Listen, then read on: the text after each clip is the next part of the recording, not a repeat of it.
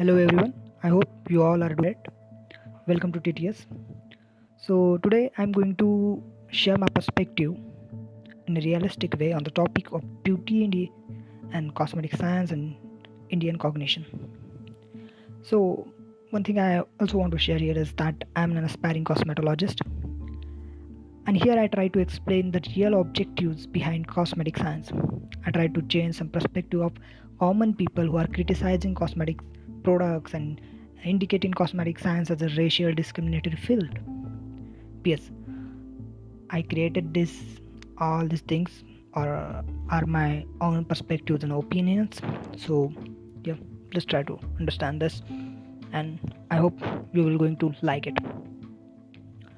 So coming to the point, every Indian state has different opinion on standards of beauty. Okay, in our history, in Indian history, you will find various cognition of beauty. Today I will discuss about three topics briefly. And first one is that effect of British colonialist on Indian thinking about standards of beauty, effect of modern cosmetic science, and I will say that real objectives of cosmetic product. So coming to the first point, what British colonialist effect on Indian thinking about standards of beauty. So traditionally, Indians had different types of opinions on beauty. Indian standards of beauty was not only dependent on the color, or we will say it's racial discrimination, really kinds of things, but it depends on the shape and size of various organs of the face. Indian call someone beautiful if their nose, eyes, and hairs are in a perfect shape.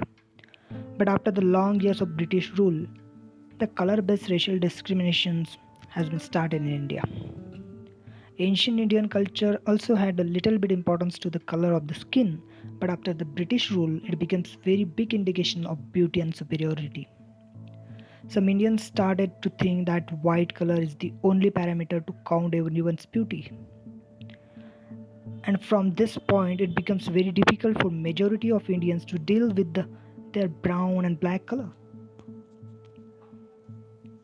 And second type, I think the modern cosmetic science also affect on the Indian thinking about beauty standards. So the beauty standards of Britishers influence on growing market of modern cosmetic science. Some cosmetic brands which emphasizes on fairness as a sign of beauty, their advertisements and PR strategies were stating that only fair color is able to give you best job, better career opportunities and good life partner. Advertisements influence Indian thinking about best beauty standards. Indians started to think that fair color is the only sign of beauty, and if someone wants to succeed in their life, they must be fair. They must need to be a fair guy or girl.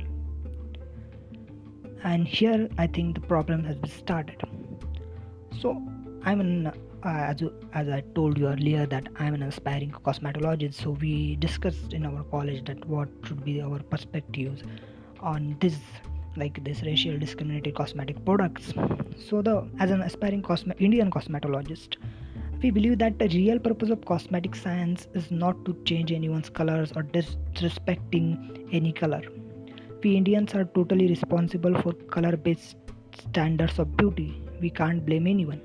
After discussing with some cosmetologists, we asked them about I asked my friends about the real purpose of cosmetic science.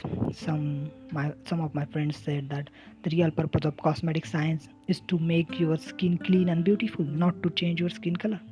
All consumers need to use these products only for cleansing and beautifying purposes. And always remember, your superiority belongs in your strength of character and beauty. So that's what I think about all this Indian standards of beauty, and what are the real perspective or what are the real objectives of cosmetics science. So hope you will like it, and you will try to use these products only for cleansing and beautifying purposes.